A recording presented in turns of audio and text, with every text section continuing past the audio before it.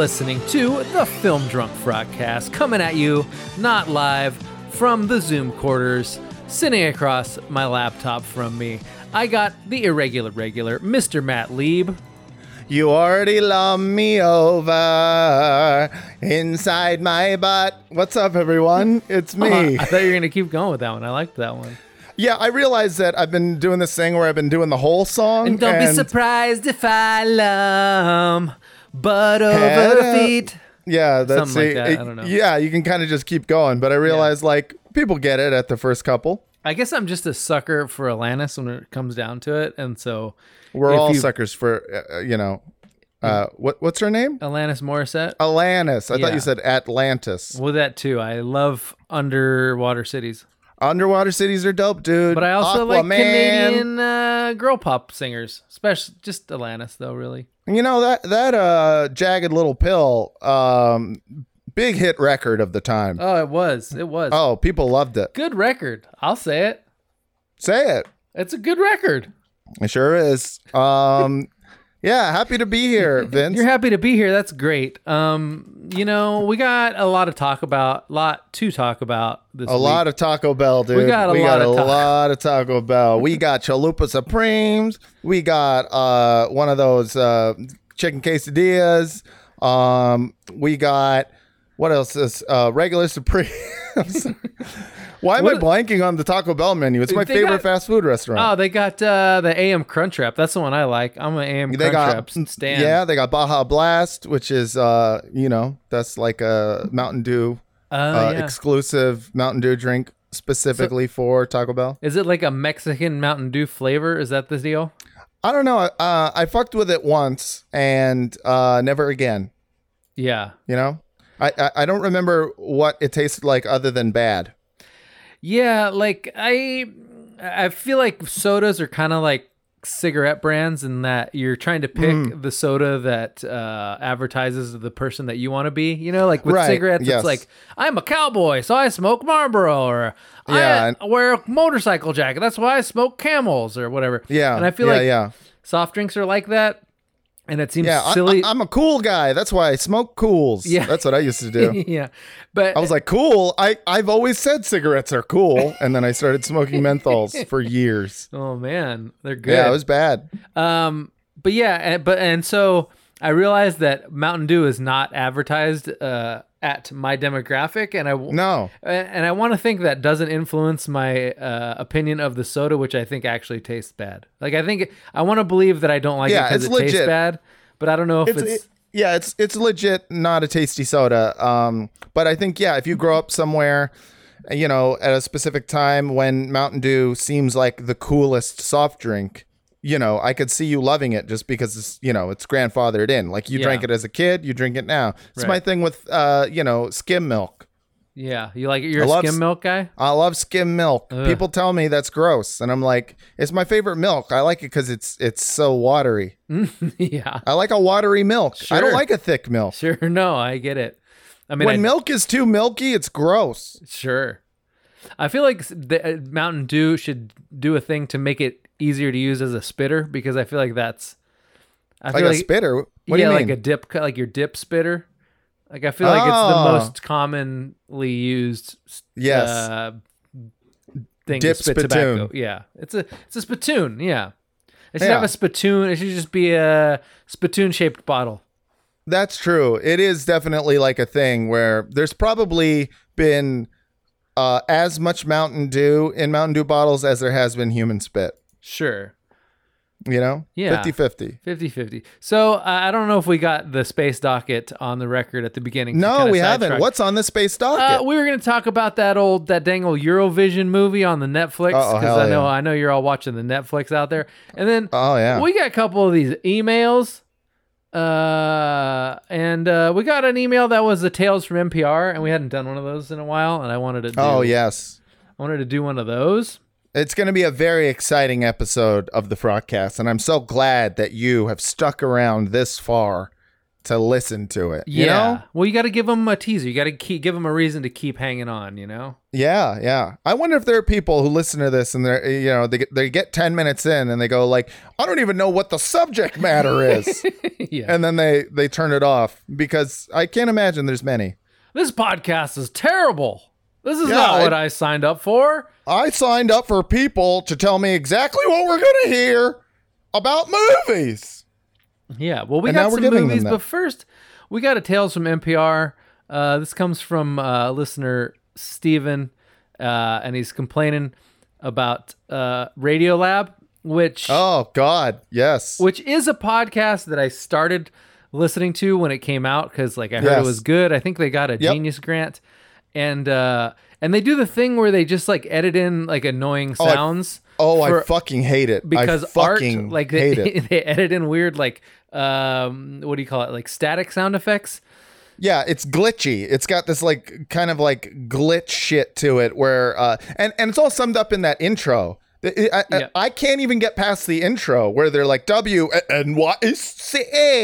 It's like, fuck you. Yeah, it's like I don't know why that makes me mad. It makes me mad too, because you know It why? makes me so mad. It makes me mad because like the whole reason I enjoyed podcasts at the beginning was sort of like that it was radio without the artifice. It was just Yes. people talking. It wasn't people doing like their cool guy radio voice and doing ad reads every 5 seconds and just sounding like radio in general, where it was mostly artifice. And Right. Every interview on the real radio used to be like a minute or two long, and podcasts were kind of like, hey, look, it's just people talking. And Right. I was like, I like that. People talking Yeah. regular.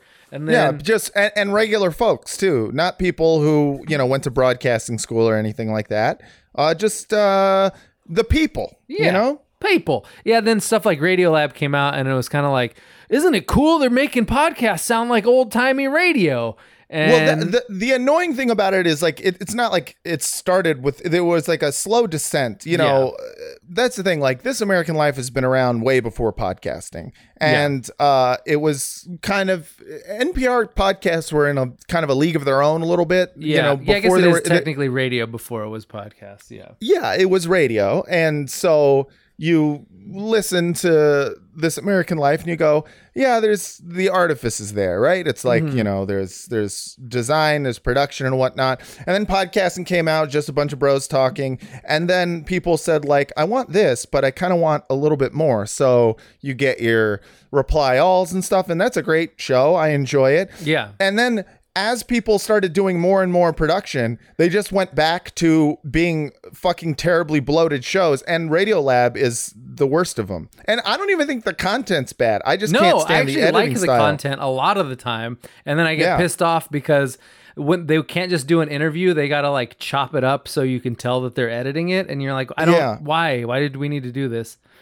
Everyone's so fucking twee too. It's like it's this disgusting kind of like, I don't know. It feels like everyone's got a very nice apartment. And I don't know why. I think it just feels like everyone feels like they're very much a teacher's pet. Yes. I don't really know how to describe it other than that. Like everybody feels like they're trying really hard to please the teacher at all times. Just don't like it. I also am not into the hosts. Yeah, I mean, it is a generalization. I like some shows on there, but yeah. Anyway, so listener Steven sent us this email about a infuriating Radiolab excerpt. And I won't play the whole thing, but in his email, to add some context, the subject of the interviewee's book is a dead former president of Stanford whose life after his family died was dedicated to cataloging for taxonomical purposes a sixth of all extant species of fish. Normal stuff, The title, Why Fish Don't Exist, is her realization that the common term fish has no exact scientific meaning for things that live in water. So basically, cool. Yeah, which I don't know. Fine. Hell yeah. It's like I'm half on board with the topic. Sounds fine. But and then we get into this anecdote. So I didn't play the whole part, but I'm gonna play this last anecdote with her kid. Bad for me. Like they're just okay. So like I've been in this hole thinking about the danger of this word fish, and And so 2 nights ago, I was in the bath with my kid, Dude, who's a 1.5 years old.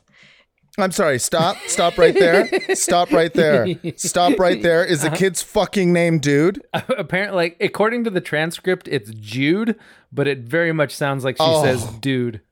Oh my God. I thought she named her kid Dude and I was going to fucking hang myself in my 1-bedroom apartment. She's also doing... It's a studio, but whatever. I don't know how to describe it, but it's the most infuriating thing that people do. It's like what Rachel Maddow does, where like she knows where she's going in the story, but she slows it down to like a crawl, and then it makes it sound like she's about to cry or that she's about to deliver some earth-shattering news or something. Yeah, I mean, there's also Rachel Maddow is a special kind of monster when it comes to that kind of shit. Every show she has, it's going to be about some weird thing Trump did. Yeah, and she'll go.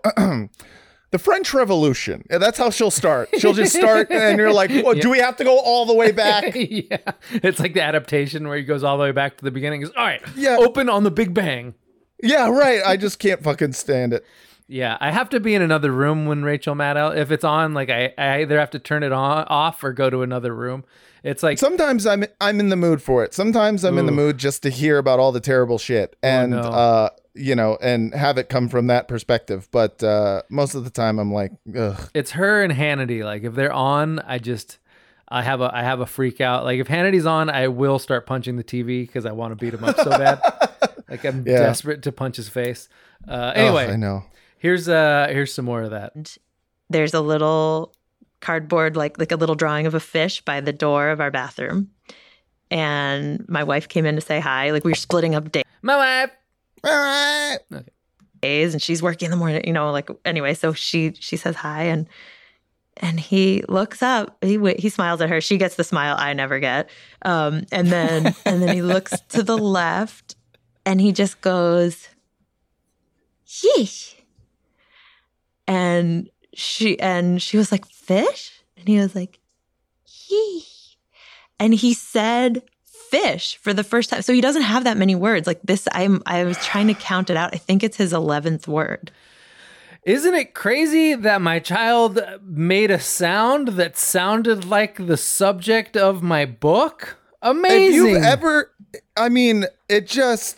if you ever have, it reminds me of when I was a kid and I used to watch grown-ups talk and I used to be like, how do they live with such boring content? Yeah. And it's because like all I wanted to talk about, like spaceships, Yeah. But it was almost in reaction to the fact that adults are just like, fish don't exist. And I would just be like, oh, I'm done. And then walk away. Yeah. Like shit like that. The part I makes me feel like a child. The part I didn't play before this anecdote was her talking about how this has been like her subject for a year, and it explains like all the problems with existence, and she keeps cornering people at parties, and they all immediately run away because they hate it so much. Because they should, they should. Yeah, as they fucking should. I feel like that's the problem with Radiolab is it pins merit badges on people who have not earned anything. It's just like, you did a good job doing a subject that no one gives a shit about. Why don't you tell 1 million people? No. Let it die. Yeah, take it as like a bad omen when you have an idea that you think is worth a book and no one even wants to have a conversation about it over cheese. Maybe that's a bad idea. Oh my God. Ugh. Who cares? Who cares? And that should be the fall from Innocent. Like that should be what? Like Varys. Yeah, Varys, he ejected from the Garden of Eden. I literally just spent 10 years trying to show people the path back into. Like, let go of fish, you get the goodies. And then he says it, and that should be like, I watched my son shoot his innocence dead. Like with this word, like that should be. The fuck are you talking about? From Grace in real time. But instead, I was just so proud. Like, it was so cool. Like, it was so sweet. And he's got it. Like, I don't know. Like, oh my God. It's just, I'm telling you, dude. I'm telling you, we deserve Corona. Oh, absolutely. I mean, it's just like I can't handle people enjoying things that I don't understand. Or saying that we can't enjoy. Did you see the thread by the girl who was mad at people? Did you first of all?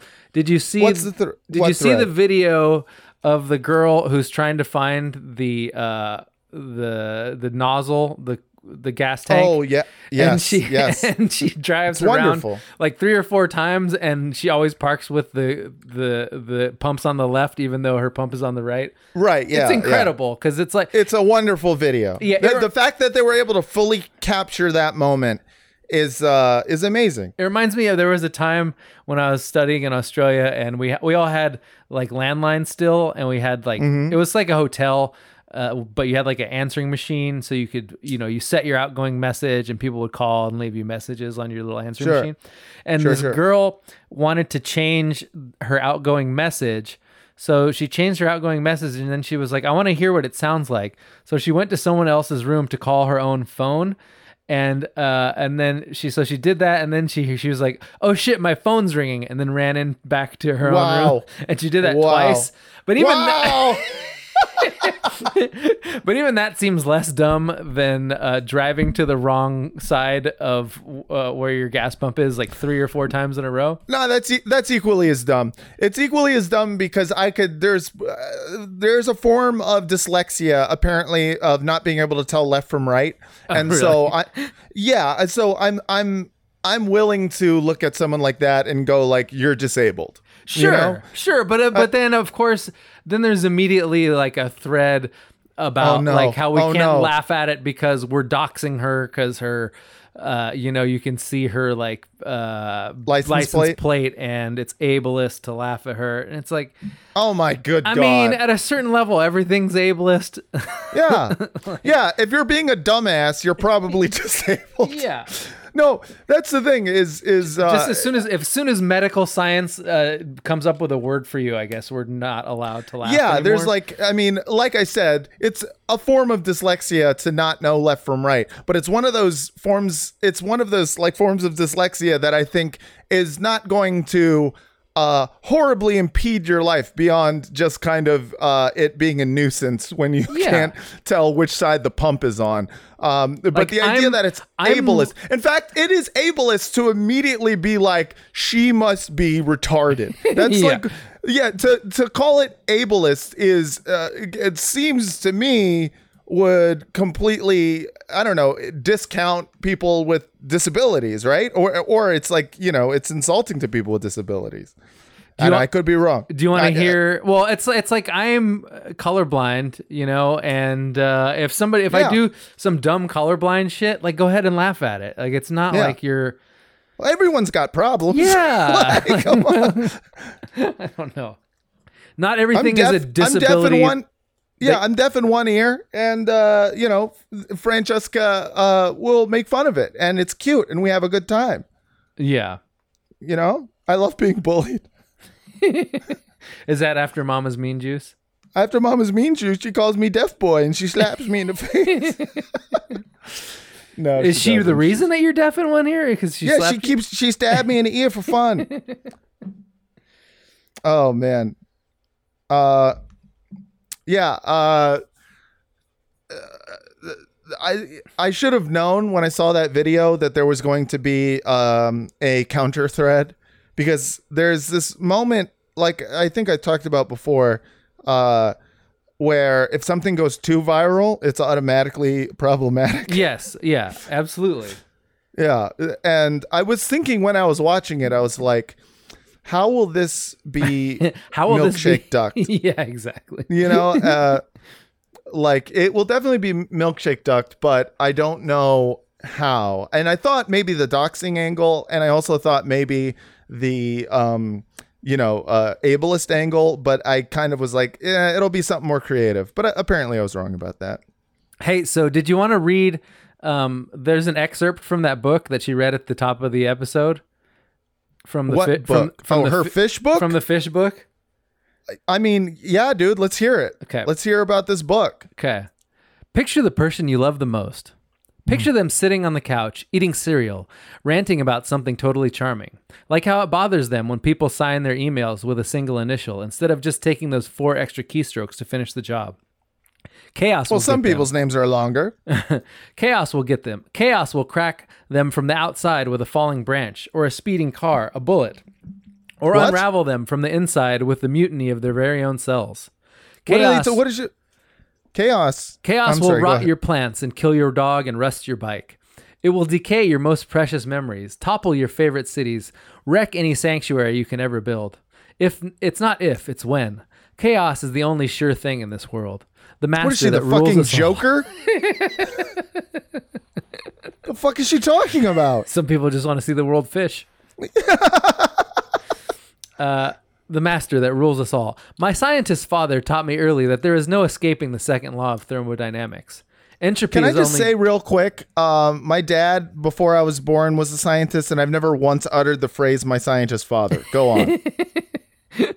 Yeah, but did he... Was he a professor at Stanford?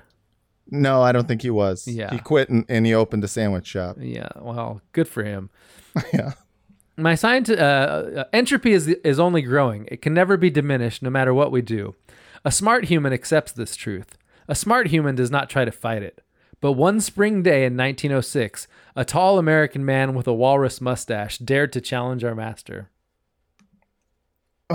Go on. That's Who? it. That's Yeah, it's the all right, guy good. who started the first guy- cataloging the first- fish. The first guy who said fish. The first guy who said fish fucked up your life. Maybe your life's not worth anything. I'm sorry.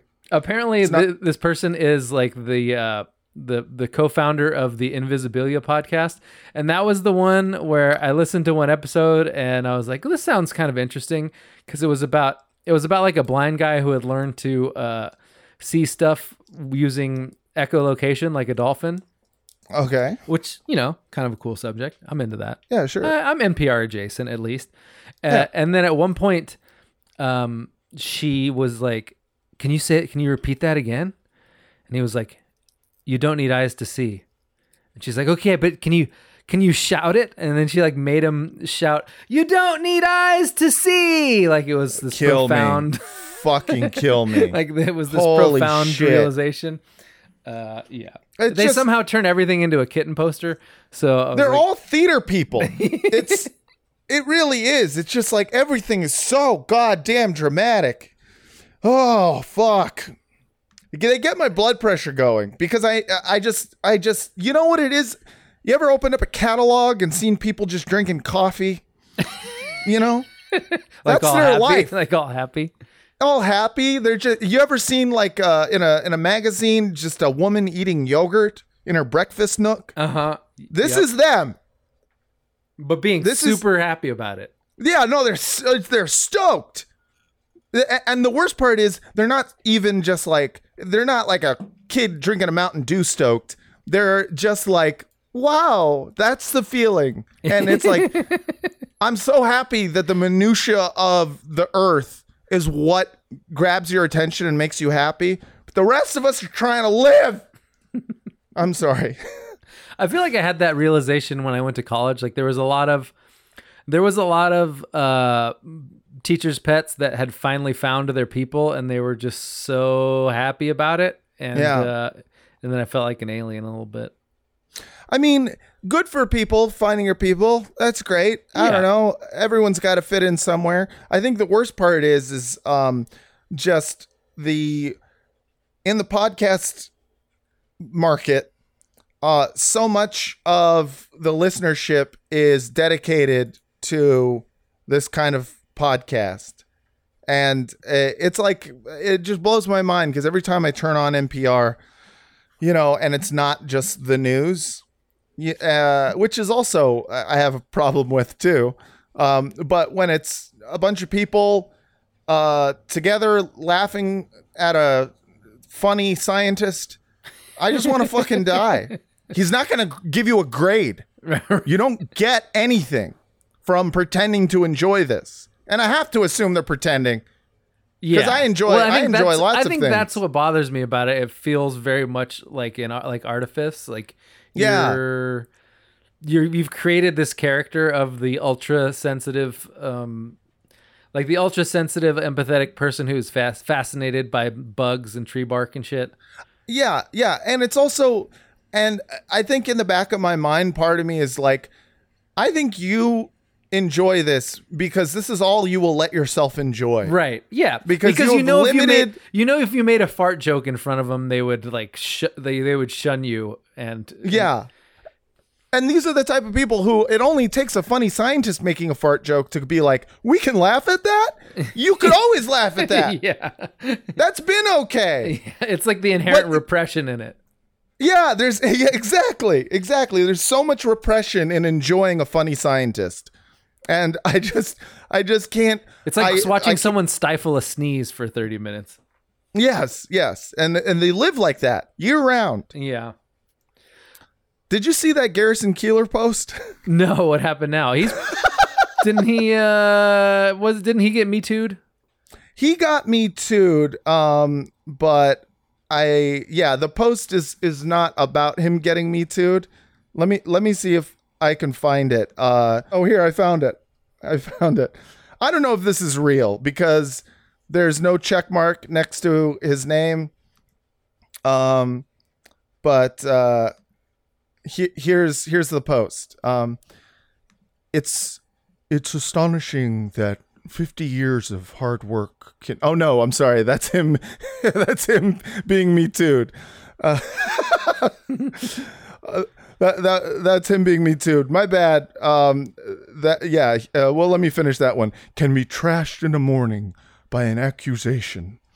I've always believed in hard work, and now it feels sort of meaningless. Only a friend can hurt you this badly. I think I have to leave the country. Oh man, I'm getting sad now. In order to walk around in public and not feel accusing glances. Okay, now while that does sound sad, and I feel you, obviously, that's no good. I will also say that I don't think Garrison Keillor is someone who walks outside and people are like, hey, it's the Prairie Home Companion guy. Hey, Mom. Hey, man. Hey, can you talk about Lake Winneponoka or whatever the fuck he talks about? Lake Wobegon, that's the one. Wobegon, yes. Okay, I found it.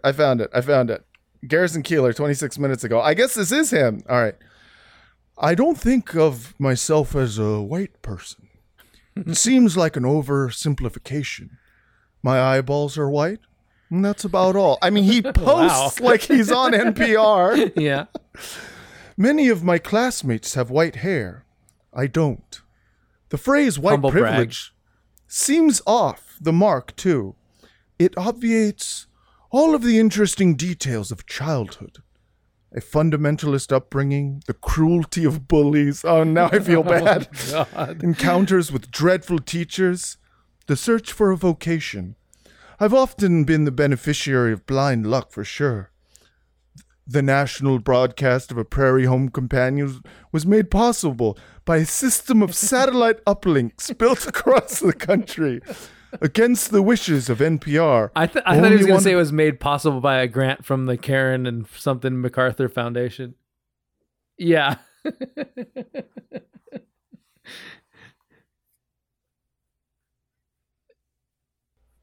Again, there is part of me that feels bad for Garrison Keillor because he lost his show or whatnot. But again, I don't feel like Garrison Keillor is walking around and people are going, that's Garrison Keillor. You know what I mean? Did you know I saw him live? Have I ever told that story? No. Holy shit. Okay. So my parents took me to the Hollywood Bowl. Wow. Live at the Hollywood Bowl. Yeah, so we used to go to the Hollywood Bowl every summer because tickets are like dirt cheap for the back seats. And were people hitting up like a beach ball around at the Prairie Home Companion? No, they very much weren't. And that was the thing about going to these things. It was mostly we'd see classical music, and I was bored out of my mind. And one time we went to I know whenever I'm listening to classical music, I'm like, this is okay, but imagine you were seeing it live. Like they put on a hell of a show. Yeah. It's like, if you like classical music, you'll love the same thing, but with nothing to watch. I mean, classical music can be good. But anyways, one night we go see Garrison Keillor. I had no idea who this is. And imagine going to go see Garrison Keillor and you don't know who it is. Your first thought is, and I don't know why this was my first thought, he's probably really funny. Yeah. So, because, it's like a whole show dedicated to him, I assume there's going to be jokes in it. No one just talks, right? So about 30 minutes into it, me and I brought a friend from school, came with us. We were on the edge of our seats going, where's the fucking punchline? We thought that this was all a setup to something really, really funny. And it was maybe 2 hours long, but it was like one of those things where after a while I was like, I will never understand adults and the things that they enjoy, because that was the worst thing I've ever seen. It wasn't fun. It wasn't funny. The story was almost intentionally bland. Right. It sounds like the setup to a joke because it's too bland to be not a joke. Right. Like exactly. A horse walked into a bar in Lake Wobegon. Yeah. And then it's just like 2 hours of like, where did that horse come from? What was the world of horse? I was an equestrian when I was a child. And you're just like, but what's the joke? Why the long face? Why the long face? Say it. Yeah. Oh, God. Yeah. Anyways, well, R.I.P. Garrison Keillor. So a couple other news things. So we quickly reached the stage of like corporate backtracking. We had like a nationwide protest, and now the corporations are responding in all sorts of weird ways. Oh yeah. So now the Mad Men episode where Roger Sterling is in blackface is going to have a title card in front of it to provide context. Oh, you mean like there's going to be blackface in this? Okay. Well, you want to know what the card's going to say? Wait, it's going to say it just during the scene, not at the opening? It's not like a trigger warning or something? Yeah, no, it is it'll appear before the episode. Oh, before the episode. Okay. Yeah, just that episode, because obviously no other episode of Mad Men ever dealt with concepts of race in America. The title card will say, this episode contains disturbing images related to race in America. One of the characters is shown in blackface as part of an episode that shows how commonplace racism was in America in 1963. Its reliance on historical authenticity. The series producers are committed to exposing the injustices and inequities within our society that continue to this day so that we can examine even them. Oh my God. So like... Now, damn, it's long. It's very long. Yes. It's an explanation of the context of the scene. It's an explanation of art. Every time a character does something that is not morally good, you need an explanation of why it's there now. Jesus. It's such a weird response, because it's like some people are just pulling their blackface episodes, and like in general, I'm kind of like, I'm ambivalent on it, because like half of it is like, yes, blackface is bad, but them pulling it is more so because they don't want the part to be cut out and put on Twitter and get canceled. Right. And so they're trying to head it off. I mean, and how many times how many of these blackface episodes that got pulled was the intention to like do blackface unironically? Like every single one of them is like satirizing the decision to do blackface. Right. In general, it's right. It's making fun of blackface as being the most shocking racist thing, and it's not doing blackface, and obviously, like the context of blackface matters more to the viewer of the show who is a fan of it and understands, like if you watch the show, you understand why, like Mad Men, you understand seeing what's his name, Roger Sterling. Yeah. Is that you understand him doing blackface, and you see it and you just go, oh man. And then you go, the fucking, you say to yourself as you're watching it, the 60s were racist. I mean, the entire like purpose of the show is like, this is the kind of shit that white dudes got away with in the 60s. Like that's right. the entire show. Yeah. And so it's like, it's important to the people who already enjoy the show, which is why you see people who enjoy the shows that are, getting either quote unquote canceled or are getting just dragged or have decided to I think it's all preemptive. Like I don't think anyone was like, oh man, we're gonna fucking sue Netflix if they don't take the black of course scene not out of of course Mad not Men. But I'm saying, like, you see the people who are defending it, and the people who are defending it are the people who watched the show, right? Yeah, of course. And also a lot of right wingers who never fucking gave a shit about the show and probably never heard of Mad Men, and are just like taking it as a culture war thing. But for the people who watch the show, they get defensive about the context, and it's like, it's one of those places I found myself in when it comes to the discussion of the Man Show. For some reason, whenever people want to talk about the Man Show as sexist, my initial response is always, but that's the point of the show. The point was that it was a response to the fact that there's all these women's networks, and they're like, well, what if we did a show that was just for men as a joke? And that's the joke. And then I remember watching it and going like, oh yeah, it was also just blatantly sexist. like there was a time when the irony excuse was kind of a way to just get away with doing the sexist thing that you wanted to do. And you felt better than it because of the fact that you're like, well, I get it, so it's okay because I'm actually good. So, I try to stop myself whenever I feel the internet goading me on to defend something that I feel like I'm not going to die on the hill of the Man Show. There's literally like I'm not going to listen. The Juggies, big fan. I also like that guy. What was his name? The Fox, the guy who used to drink 2 beers in one gulp.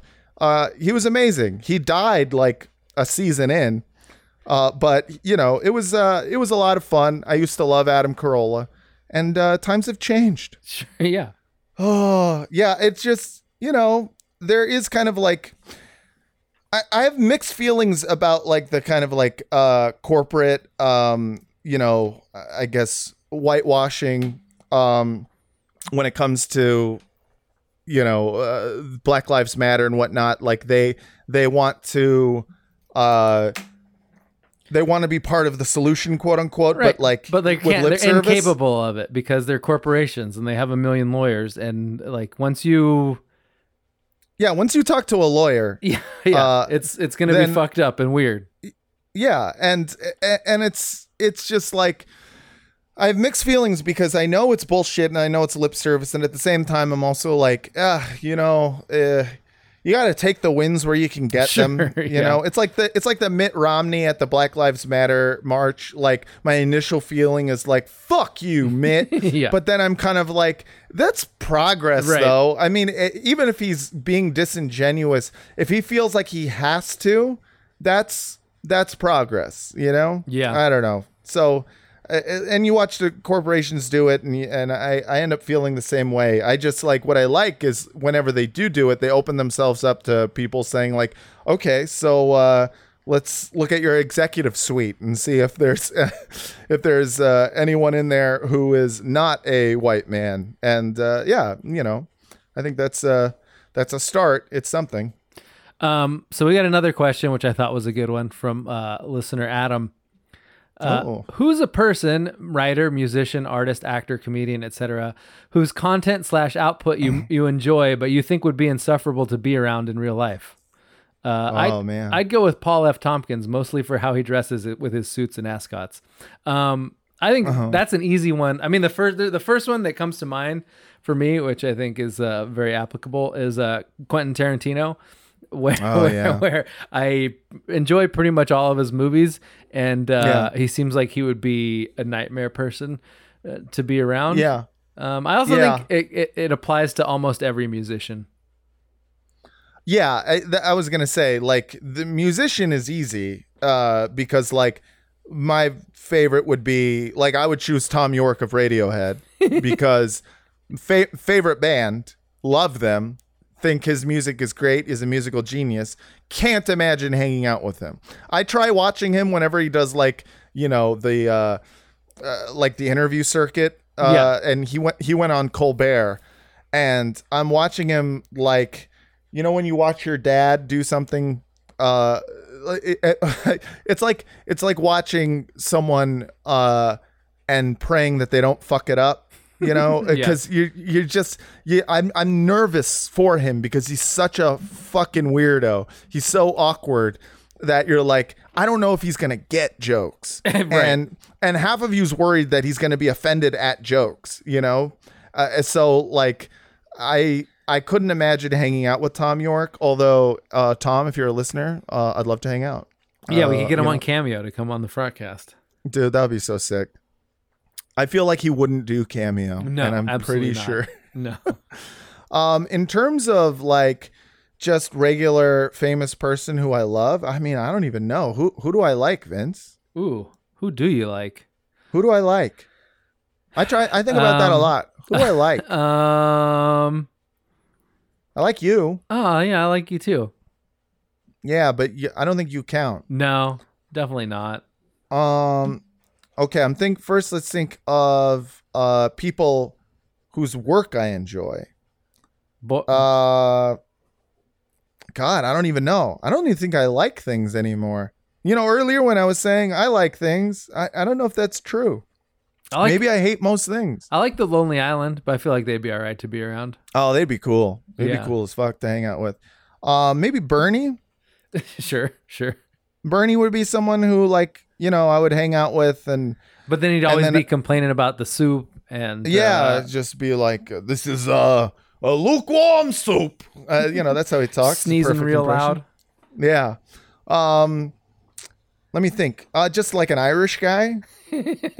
Like any Irish person. No one in particular. Like, I like the Irish people, but like I feel like if I hung out with them, I'd be like, all right. Hey, could you tone it down? Yeah, tone it down a little bit. What you talking about? This is how we are. And I'd be like, all right. I like I like you guys in theory. No Irish need apply, a podcast. I love Irish. I do too. I think they're the best nationality in terms of people that they're like the master race, huh, Vince? No, in terms of like having a baseline of like decent to be around. Yeah, I feel like the British are feast or famine. They're either like really good or the worst people ever.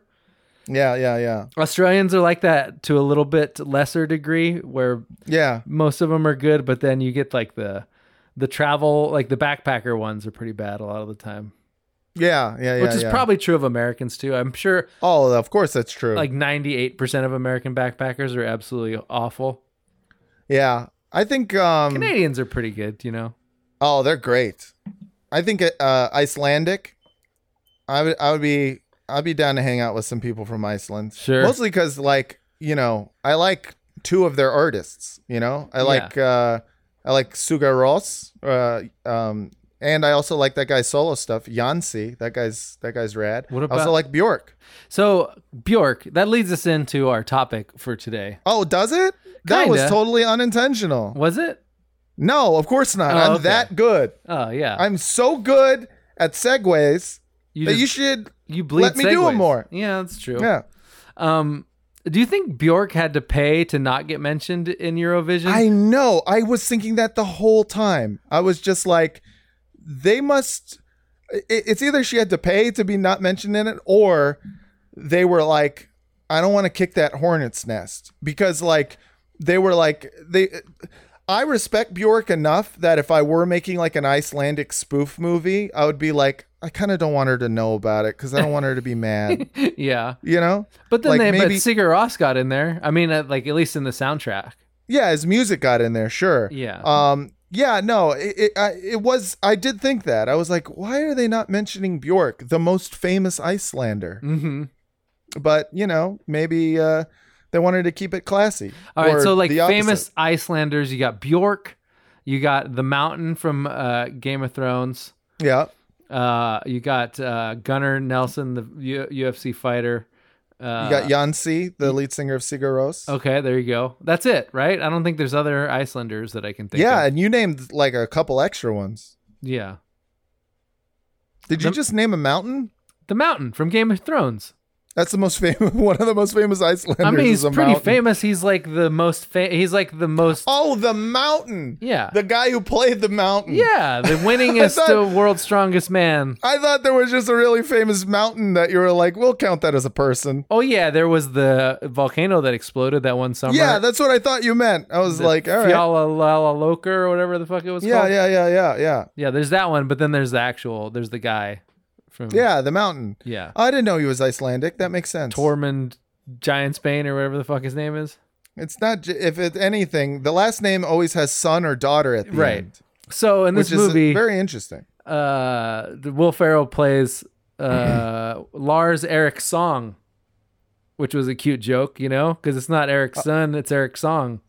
Oh, I missed that. Yeah, his last name's Song. It is? Yeah, Eric Song. Oh, I missed that completely. And then his girlfriend, Rachel McAdams, is Sigrid, Eric's daughter. And they're like, are you guys related? Which would make sense because they have both of their dads are named Eric, according to their last names. But there's probably, there's a lot of Erics and, I've always said the problem with this naming convention is that there's going to be a million Lars Larssons and, like Eric Ericksons. Well, but I think it disincentivizes you naming your kid after yourself because then they're going to have to be, Matt Mattson. But even so, like I just said, Eric Erickson and I think that's a person. Yeah, right. Of course. Yeah, there's a few of them. There's probably literally thousands. So it's just like as a naming convention, it's a bad start in terms of like thinking Iceland, knows how to be a country. But having said that, Icelandic people seem to be very smart. They seem to really like grand music, and I'm a big fan of their weird, stupid language. Sure. Yeah, a big fan. I think it's a great place to film a comedy movie. I think that's part of the reason I liked the movie is I just liked watching them be in Iceland and interact with like very weird Icelandic characters. Yeah. Also, I mean, I felt like initially, first of all, when you told me to watch this movie, I had never heard of it. Thought you were actually telling me to watch the actual contest. Yeah, it's a terrible title. I was confused by it because I was like, I don't really want to watch. It feels like an SEO title contest. A little bit, like they were doing it because like people were going to be web searching Eurovision Song Contest and they wanted to really target that search term. Did feel like that, and I got to say it's kind of smart because Eurovision got canceled this year because of COVID. And now everyone's going to get their fix by watching this weird, stupid Will Ferrell movie. Yeah. But yeah, when you told me to watch it, I was, and I found out it was a Will Ferrell movie. My instinct was, oh God, I don't want to. Right. And you know what? The more I think about it, the more I'm like, Vince, I don't like things. But did you watch it? Did you watch it though? I did, and I really liked it. Right. But what I'm saying, I thought it was going to be terrible too. Yeah. I'm just saying that, like, I guess I'm prejudiced against things that people tell me to like, people tell me to watch. I think it's fair to the last 10 Will Ferrell movies have been pretty bad. Yeah, they've been garbage. But yeah, this felt like it was going to be another one, and instead, I found myself very much enjoying it. There's still this thing with Will Ferrell where, as he's getting older, I'm watching him age, and he ages weird because he's not getting like droopier. He's been weird. He's always been very strange looking, and he's a strange looking man. Never looked like a young man, even when he was a young man. And he had that weird body that looked like a stocking with socks in it, with like pubes drawn on the front. No, or like a potato, maybe. Yeah, he looks like I don't know, like if ground beef fell at a Supercuts. and then you picked it up off the floor and made it man-shaped. Yeah. And you're like, there it is. That's a person. Yeah. But yeah, he's a strange-looking guy. He's always been strange, but he's also one of those people who you just look at him and you laugh because you know there's something about him that's funny.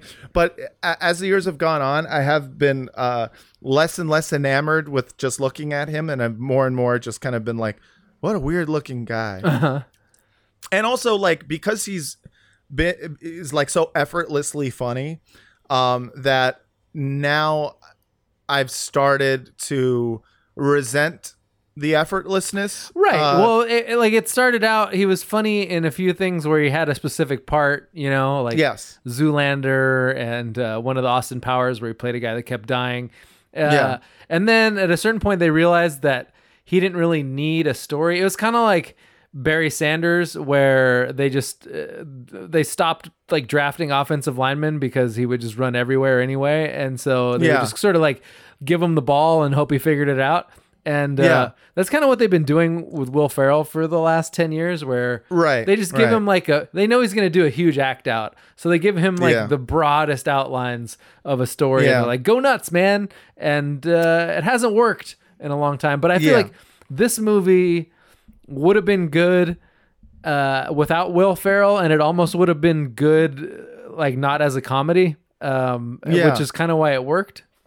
It was. There was a part of me that my initial reaction was just like, it's weird to give Will Ferrell this role, right? And where I was like, you know, why, you know, he's clearly a middle-aged man, but then of course, you know, Pierce Brosnan's character playing his father told him he was a middle-aged man. And then I'm also watching it, and I was kind of thinking to myself, yeah, that's the thing with Will Ferrell movies. If you put anyone else in them, you'd be like, why would I watch this? Right. Will Ferrell is so funny and magnetic and such a draw that you can pretty much put him in any situation and people will be like, yeah, I could see it. Yeah. Having said that, you're right though. The plot and I guess not so much the plot. I mean, it's very obvious, you know. I mean, there was a plot is what I'm saying. There was a plot. And it made sense. Like it tracked and it had cute jokes along the way. It wasn't like the last 5 Netflix movies like The Lovebirds where you know, it's like they're just, or even the last one we talked about, King of Staten Island. Like the thing that Judd Apatow does is he hires a bunch of comedians and then he has them stand around and he kind of films them like riffing. And this was very much not that. He hired all like actors that aren't necessarily comedy actors or comedians. It was like Pierce Brosnan, Rachel McAdams. Yeah, and gave them lines to do. And he had them commit to the characters and it worked really well. Like Dan Stevens was fucking amazing. And he was. Rachel McAdams, like that was almost like I actually cared about her story, her character enough that it would have worked as a drama. Like I was like by the last musical number, I was like, wow, I think I actually cared about her story arc there, which she did a great job of, number one, like taking a Bjork impression and making it sound like a person, right? Like she was basically just doing Bjork and everyone else was doing Swedish Chef, which was kind of weird. The accents, they made a joke out of the accents going in and out really bad, I think. I mean, they're clearly atrocious, but you kind of like, you're like, I get it. It's Icelandic. Who's going to know?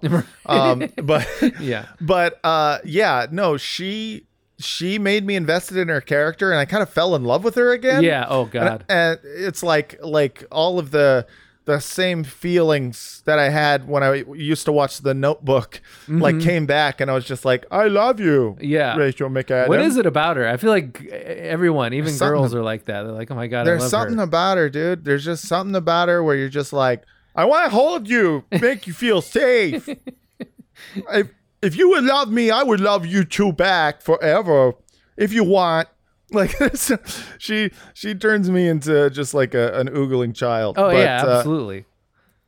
But yeah, she was wonderful in the movie, and Will Ferrell too. He didn't do the thing that I was kind of expecting him to do, which was kind of like just chew the scenery every time he's on camera and kind of like make you go, oh, Yeah.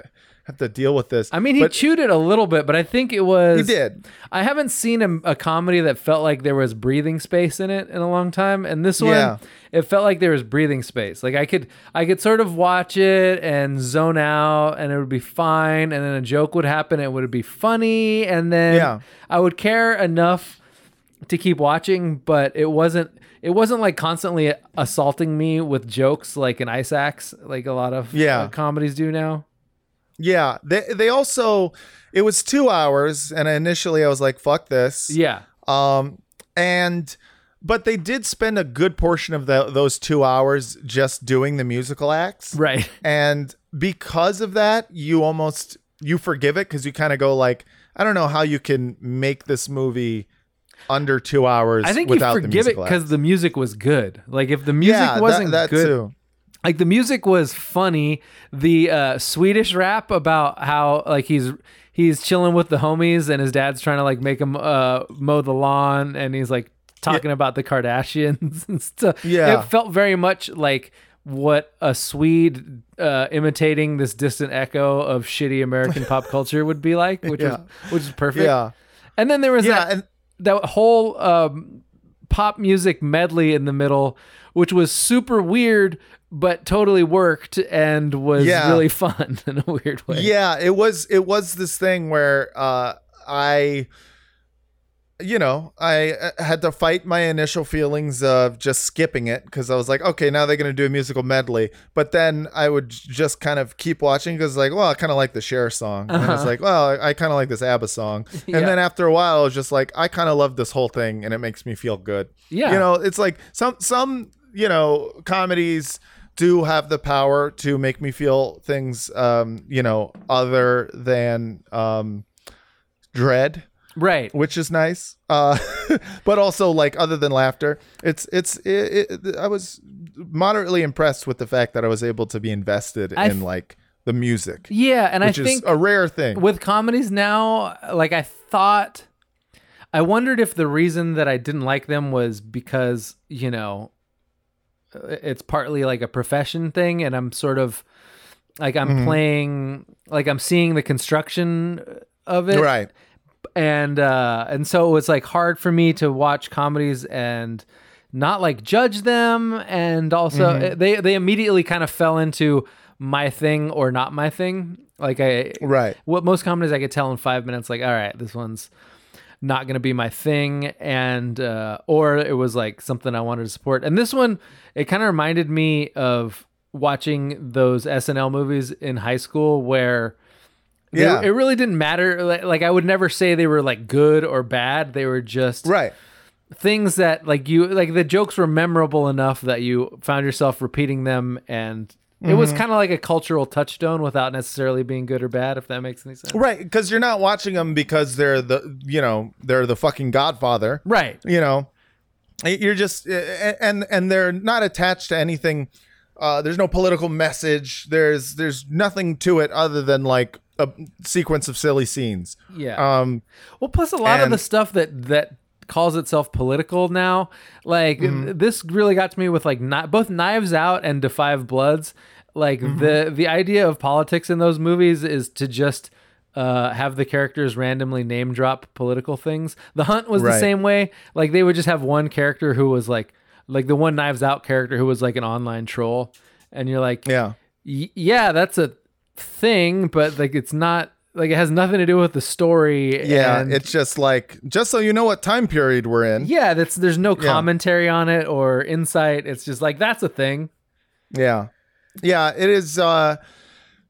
This movie was like completely devoid of anything, I guess, relevant, and was just kind of like, it's a funny backdrop, Iceland, because they have funny accents and they believe in elves. Yeah, sure. And the elf shit was fucking killer. Yeah, it was so weird because I remember kind of thinking like, all right, the place they're gonna go with the elves. I'm like you. It's like at this point, when it comes to watching comedies, I just see how the sausage is made, and I'm deconstructing it. You have and a whole going, series of expectations because you're like, all right, if this was my setup, what would I do with it? Right, yeah. And so my expectations for where they were going to go with the elves was kind of based on what my expectations for the movie was, which was like everything's going to be super fucking on the nose. At some point, all these elves are going to come out and we're going to have to see them, and it's going to be this bad Netflix CG and blah, blah, blah.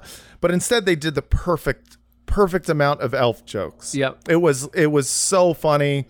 The funniest, like the part where I laughed the hardest while watching it was when they try to qualify for Eurovision in Iceland, but they fail miserably, and they don't even go to the boat party afterwards. And then, Sigrid is trying to, make, what was Will Ferrell's character's name? Lars feel better. And then the boat explodes. and Sigrid goes, "Oh, the elves went too far." Yeah. I also like the unhelpful ghost. Like they had unhelpful ghost is very Demi funny. Lovato play a horribly disfigured, unhelpful ghost, which was it was pretty smart. I also think that was Demi Lovato singing the very last song as Rachel McAdams' Apparently, character. that was this famous Icelandic singer who was supposed to be in Eurovision and like couldn't for some reason, and they mixed of COVID. Something like that. I only skimmed the article about her, and then they sort of they did a hybrid of her and Rachel McAdams. Wait, Rachel McAdams sang? I think they incorporated her. I mean, with all the like digital shit you can do in post, I'm sure. Yeah, I think they incorporated enough of it so it kind of sounded like her. I guess I don't know. Yeah. Well, it was an amazing song. It was like actually good. You know, and that was the thing. Yeah, the final song that was like kind of a Sigur Rós song, and that girl about her hometown, and then she starts singing in Icelandic. I was like, I'm like legitimately emotional. This is a good song. Yeah, it's legit good. And a lot of that has to do with the fact that the Icelandic language just sounds like elves. Uh-huh. Like it just sounds like elvish Lord of the Rings style. So you're listening to it and you're like, I actually prefer not understanding it. Yeah. And listening to the way that the Icelandic language sounds than English. It's like watching. It's like looking at a painting. You look at a painting. You don't want someone explaining it to you. You just want to enjoy it. Yeah. Not that I've ever. I don't want Rammstein. I've never looked at a painting. I've never enjoyed a painting. I want to put that out there.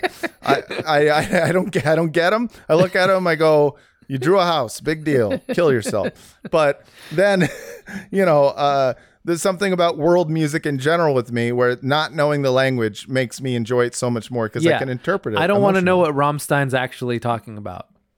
Yeah, it's the worst. You just want to assume it's some, weird sex stuff. Here's how dumb I am. I had heard the ABBA song Waterloo and not noticed the part where it was actually about Napoleon or where there was actually like a Napoleon metaphor. And I think I would have liked it 1,000 times better if I did, because I like all dumb songs about historical things. I don't know why. Yeah, I've never heard Waterloo beyond just the parts that they sang. And I always assumed it was about Napoleon. Uh-huh. But I also never knew enough about Napoleon to dispute, because part of me was like, it can't be about Napoleon. But I'm like, well, why not? Why wouldn't it be? Yeah, why wouldn't it be? Because I don't know enough about Napoleon. To be honest, right now, I'm at a point in my life where I am going, diving headfirst into the French Revolution. And very interesting time period, you guys. Sure. Yeah. I'm listening to this new history podcast that was recommended by a Frogcast listener. It's called Revolutions. And you know how I was talking about I'm kind of digressing here, but real quick. Oh, wait, you? Me? Yeah. I was talking about how much, I enjoy Dan Carlin's podcast and whatnot. Yeah. And someone was like, well, listen to this one. It's better. And the guy's voice on this one is the opposite of Dan Carlin's. And I found myself actually not enjoying it because he just sounds like a guy. He breathes into the mic weird. Oh no. And whatnot. But I've now listened to enough that I've gotten used to his voice. Man, that was a whole story. Yeah, that was a great story. Everybody's gonna be really excited to hear about that. You really took us on a journey. So sorry. You know, like half this podcast is just like, what did I do yesterday? I listened to a podcast. I should talk about that on podcast. That's it. Do you think that we're going to have to go back to commuting after this? Like, I feel like everybody has... Commuting? Yeah. Like, people used to go to work at an office, and now they don't. Yeah. And I see what you mean. Other people. And once COVID is over, like, are they going to... Did it make people realize that we don't need to commute to offices? Yeah, I don't know. It's a good question. I guess if there's one positive thing that comes out of this, it would be that more people get to telecommute because, offices are mostly useless. They're only useful if you're a middle manager who wants to yell at someone for not doing their job because you think that's in your job description. Like that's going into an office. That's why we had offices, really. Offices are just meant to keep you in there so that someone can check up on you randomly and make sure that you're worth the money. Yeah. It's hell. That's not to say I haven't enjoyed having coworkers before. I like having some coworkers, but I would say majority of coworkers. I like having coworkers that I only know through Slack that I can sort of ignore whenever I feel like it. Yeah, that is nice. But yeah, in general, hopefully people just stop going into offices. Oh, I have some Vin DeBona updates. Oh, wow. I mean, has anyone heard about how much shit you talked about him on? I don't think so, other than my coworkers who I like. So a little background. Matt was actively trying to get fired from Vin DeBona, and he talked about, who was the guy that you hated there? I talked about Gabe. Gabe. He hated Gabe, and he went on like Lisa. He went on like a 15-minute rant about how much he hated Gabe that I had to debate whether we should leave in the podcast or not. And it took him like 3 more episodes to get fired, which was impressive. But eventually, he did get fired. I didn't get fired because of the podcast. No, it was something that was in the works anyway. Yeah. I think they can just sense when you're that checked out that you'll talk shit on them at a podcast. Oh yeah, for sure. But I mean, I say I have an update, but the only update is that half of the company has now been fired, and they also got rid of their office, and now everyone's in just the main office that was across the way, and Gabe is kind of last man standing, which was exactly what I told him what would happen with his career. I told him, I was like, I don't like to burn bridges in Hollywood, and I would be nervous about it if I wasn't positive that I will never have to work with you ever again. You will never leave this job. I think I called him a barnacle that will hang on to Vin DeBona until the blood is dry. Man, I've never seen Tell Off Matt. Oh yeah, it's fun. I mean, that's the thing. I rarely get to be Tell Off Matt. I know. I think I've told off maybe like 3 people in my life. The one thing I regret, and I was thinking about this on the way out, was I should have grabbed the jar of gummy worms that they had at the next to the exit, just to match the time that you took the sparkless water. Yeah, that was amazing. Anyways, the movie. Yeah. Well, did you want to? Is there any more juice in that, Barry? I think we got it. We liked it. Yeah, I think we got it. Solid B+. Yeah. I mean, enjoyed it. I thought it was good. Again, I love Rachel McAdams. Don't know why they didn't mention Bjork once. They didn't mention Bjork once. What's his name? James Bond guy. Pierce Brosnan. Holy shit, is he a handsome man? Even like as a grizzled old man, he's so goddamn handsome. Which is kind of unfair because like he was handsome as like a younger man too. Yeah, he stayed handsome, and he.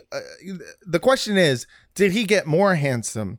And I don't know if he did. I think he is same handsome, which is equally impressive. Yeah. Because more handsome usually implies that when they were younger, they were okay, but now they're hot. He never had a glow up. He just was always glowing. Yeah. The dude has stayed glowing for like 50 years. There's other people that were handsome as younger actors who are not. Like Mel Gibson was like a heartthrob as a young man. Not now. You know, that's like, what you get when you talk about the Jews, anti-Semitic piece of shit.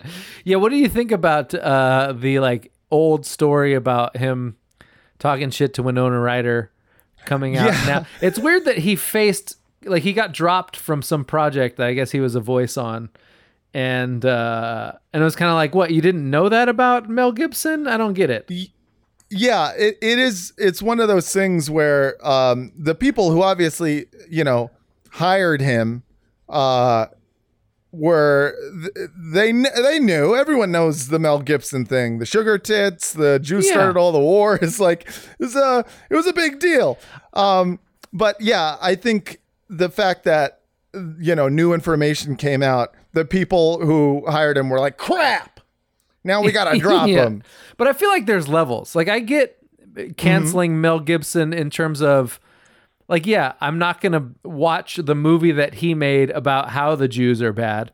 But when Mel Gibson is just like a character in some random movie, like, am I supposed to cancel that movie because he's bad? And I mean, most actors are retarded, right? Like, well, that's the thing.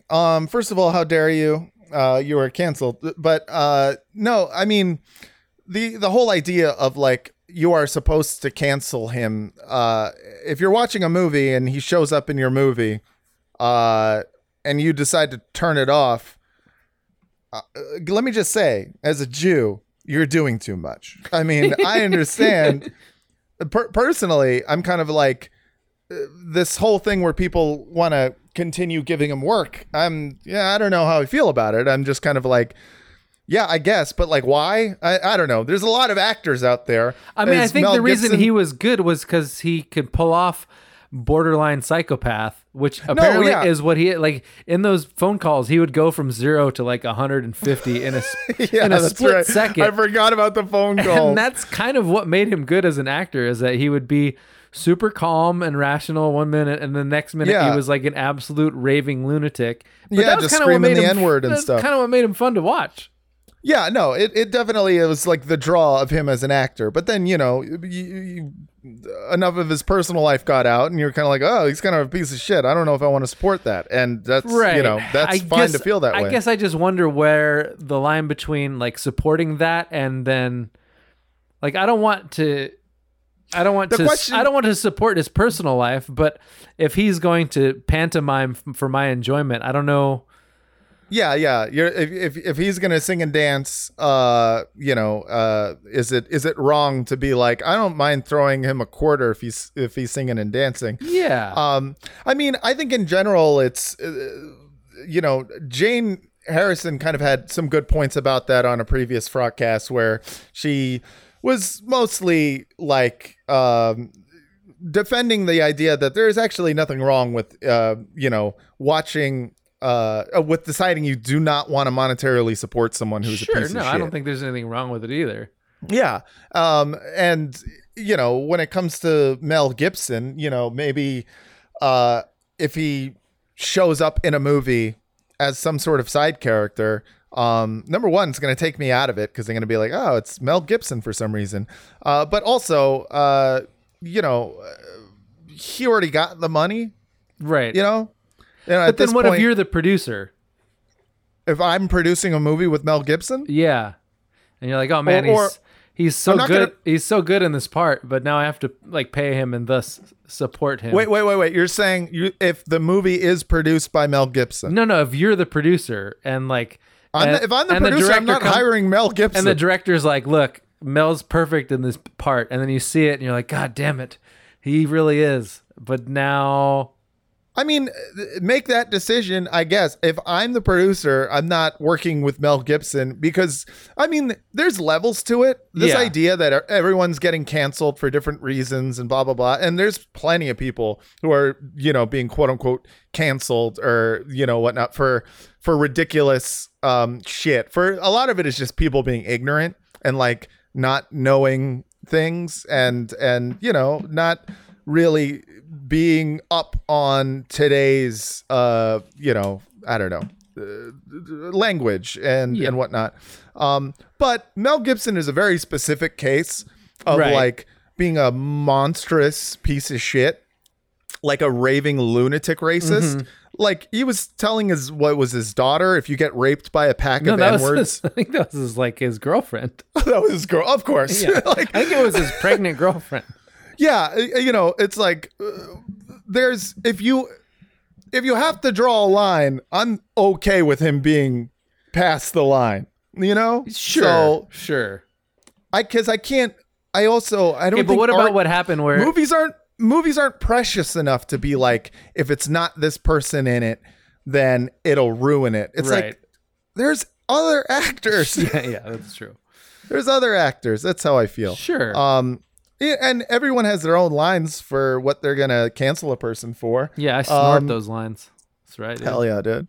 But yeah, Winona Ryder actually came out with I don't know what she was doing. She must have had some sort of interview. Where she was talking about all sorts of shit. So one of them, she was talking about Mel Gibson, who said a couple of things. One of them was we were at a crowded party with one of my good friends, and Mel Gibson was smoking a cigar, and we're all talking, and he said to my friend who's gay, "Oh wait, am I gonna get AIDS?" And then something came up about Jews, and he said, "You're not an oven dodger, are you?" Jesus, I don't think maybe he just liked problematic humor. Oh no, he was an edgelord for sure. But also, he also does believe that the Jews caused all the wars. Yeah. I mean, or maybe he just says that to get a rise out of people. He said that though while he was getting arrested. He said that he wasn't trying to make the officer laugh. Maybe he was trying to buddy up with the officer. He was like, "Hey, you know what this Officer Goldberg's gonna like when I accuse his people of trying to start the wars." Yeah. Yeah. So, anyways, he's a piece of shit. But then also, Winona Ryder said. So here's the article. Winona Ryder says Keanu Reeves refused directions to verbally abuse her while filming Dracula. When I saw this headline, I was like, I love it. I love Keanu Reeves. He's perfect. He's the best. So then I start reading, and it starts with update, June 25th, 2020. Start date. Francis Ford Coppola. This is before I'd even read the story. Francis Ford Coppola issued a statement clarifying previous reports that he instructed actors on Dracula to verbally abuse Winona Ryder. Coppola explained that he had asked Gary Oldman, while in character, to say horrific and evil things to Ryder and other characters during the filming. Quote, "While I think Winona is a wonderful actor, the incident she describes is not how it happened, and shouting or abusing people isn't something I do as a person or as a filmmaker," he told People in a statement. A representative for Ryder also issued a statement which read, "Winona and Francis are in agreement that his recollection is correct. He asked the actors in character to say horrible things to her as a technique to help her cry for the scene. Although that technique didn't work for her, she loves and respects him and considers it a great privilege to have worked with him." I haven't even gotten to the fucking accusation yet, and already, like, Francis Ford Coppola's people were like, update this shit with my goddamn statement. But I think that's the thing you were talking about earlier, where like if something goes viral enough, it's automatically problematic, because it's like when a headline gets passed around enough, it somehow alters what the original story was about. Right. The original story was Keanu Reeves is so nice that he won't even, in a scene where, a director has a very specific directing style, he won't participate in it, he won't say mean things to Winona Ryder because he's such a nice guy. He can't even fake do it. He Yeah. can't even do it in character. And that was the whole story. It was, wow, Winona Ryder or Keanu Reeves is so sweet. But of course, by the time that, I had read the article, it had already been updated to be like, Francis Ford Coppola emphatically states that he will not be canceled for something he did not do. And it's like, what the fuck? And apparently she, it says, when director Francis Ford Coppola wanted her to be crying more, he began yelling, "You whore," to her off camera, urging her male co-stars, including Reeves, to join him. But Keanu wouldn't, Ryder said. And neither would Anthony Hopkins or Richard E. Grant. So I guess he was going to be canceled for saying "you whore" as his directing style, and he just wanted to get out in front of it. And the fucked up thing is that Winona Ryder probably was like saying this casually in a conversation in an interview about how nice fucking Keanu is, and immediately was like, yeah, whatever Francis says, I don't want to fuck with my career here. Yeah. And that's fucked up because he absolutely did those things. Like, well, Winona had no reason to lie about that. She was just saying, Keanu's really nice. He wouldn't do this thing that, Yeah. She wasn't trying to trash him. No. And she felt like she has to. Well, that was the same thing that happened with the Christopher Nolan thing this week, where. Oh yeah. So what happened with that? So I think it was Anne Hathaway was talking about how Christopher Nolan had like a no chairs rule, like where right like if you're sitting, you're not working, and he doesn't want chairs on the set. And so this is what I said. It's the problem with offices. So then it went around the internet, and I admit, when I heard that, I was like, well, fuck that guy, because we've all had that job where you have the boss who's like, time to lean, time to clean, go sweep up, and you're like, fuck off, let me be. But then of course, then like the next stage was like, why Christopher Nolan is ableist and blah blah blah, and then Christopher Nolan had to come out and be like, no, like I let people sit. The no chairs rule was just for like directors sitting around like Video Village, that directors normally have, chairs and also, decided by hierarchy, and I don't do that. It's not fucking political. Yeah. He may very well be an asshole. You can just be an asshole. Right, yeah. It's not he's not sitting around going, how am I going to ruin some disabled people's lives today? It's like this need to make things bigger than to make them as symbols of some Everything's sort of a teachable moment. Yeah, some sort of greater problem. It's like, in this case, the main problem is that fucking Christopher Nolan's like kind of an asshole and probably a dipshit, and you can just say, what a dipshit, and move on with your life. Right.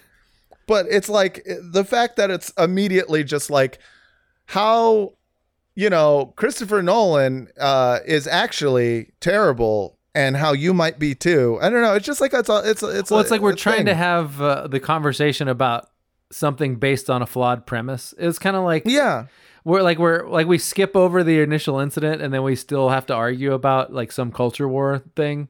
Yeah, like the NASCAR news thing, where it was like the guy they found. Oh, I stand with Bubba. Yeah, they found it wasn't even Bubba who found the noose. It was right. It was Richard Petty, who was like an old fucking NASCAR driver in a cowboy hat.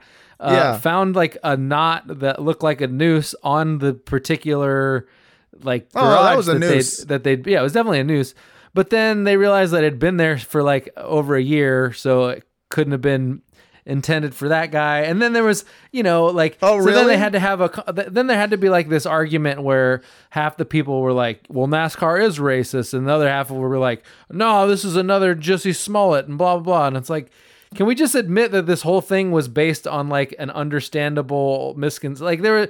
The whole misunderstanding. The whole misunderstanding was like understandable. It looked like a noose. He's a black NASCAR driver.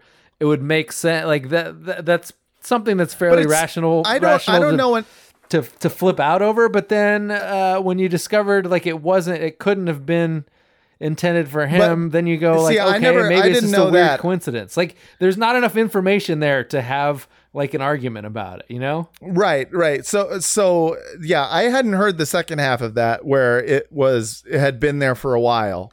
Yeah, no, it had been there since like 2019, and then so like I just noticed this because like when you see like the most recent comments on like any Uproxx post, like you can see, right, and there's people like, how come you haven't updated the NASCAR driver story yet? Like, can you like how come it's what a surprise no one's written about how it wasn't actually a noose meant for blah blah blah, and it's like, you guys are trying to skip over like everything basically. Like we're trying to skip over what actually happened to have some fight about whether racism exists. And it was like, right. Well, because the people in the comment section, their fight is now the media invents racism. Yes. Racism doesn't exist. 100%. Whereas the fight before that was,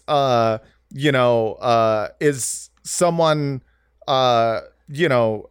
trying to do a hate crime to this black NASCAR driver. And the conversation just keeps, the people just talking past each other. Again, though, I didn't know that second half, and it's one of those things because there's too many goddamn news stories to like follow every single one down the rabbit hole. And this is the problem, I think, with like our now completely polarized media, is the fact that at this point, I'm just like, unless I hear more about this second half of the story where it's been around, for a year or whatever, my initial thought is just to be like, yeah, it probably was someone doing a fucking noose because, there's some racist piece of shit out there. Like, it's not, I would much rather, it was the same thing with the Jussie Smollett thing where I was like, seems too far-fetched for it to be him faking a hate crime.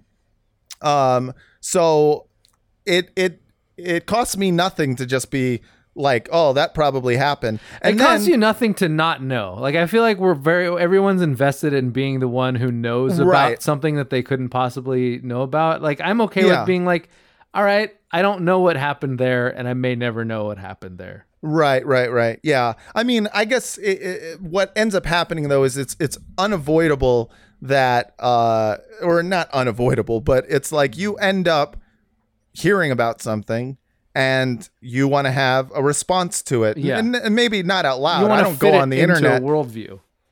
Well, I just, I all I can do is have a feeling and then say what I'm feeling, right? And I'm not saying do that on Twitter. I'm just saying in real life, I saw the story about Jussie Smollett and I was like, damn, that's fucked up. And then I cooked dinner. Yeah. You're living your truth, bro. Well, no, just because it's like my initial response isn't always to, I have very few political issues that I am like immediately drawn to Twitter to fucking be like, this is my feeling about it. Right. It's just Israel, Palestine pretty much. But or like socialism. But,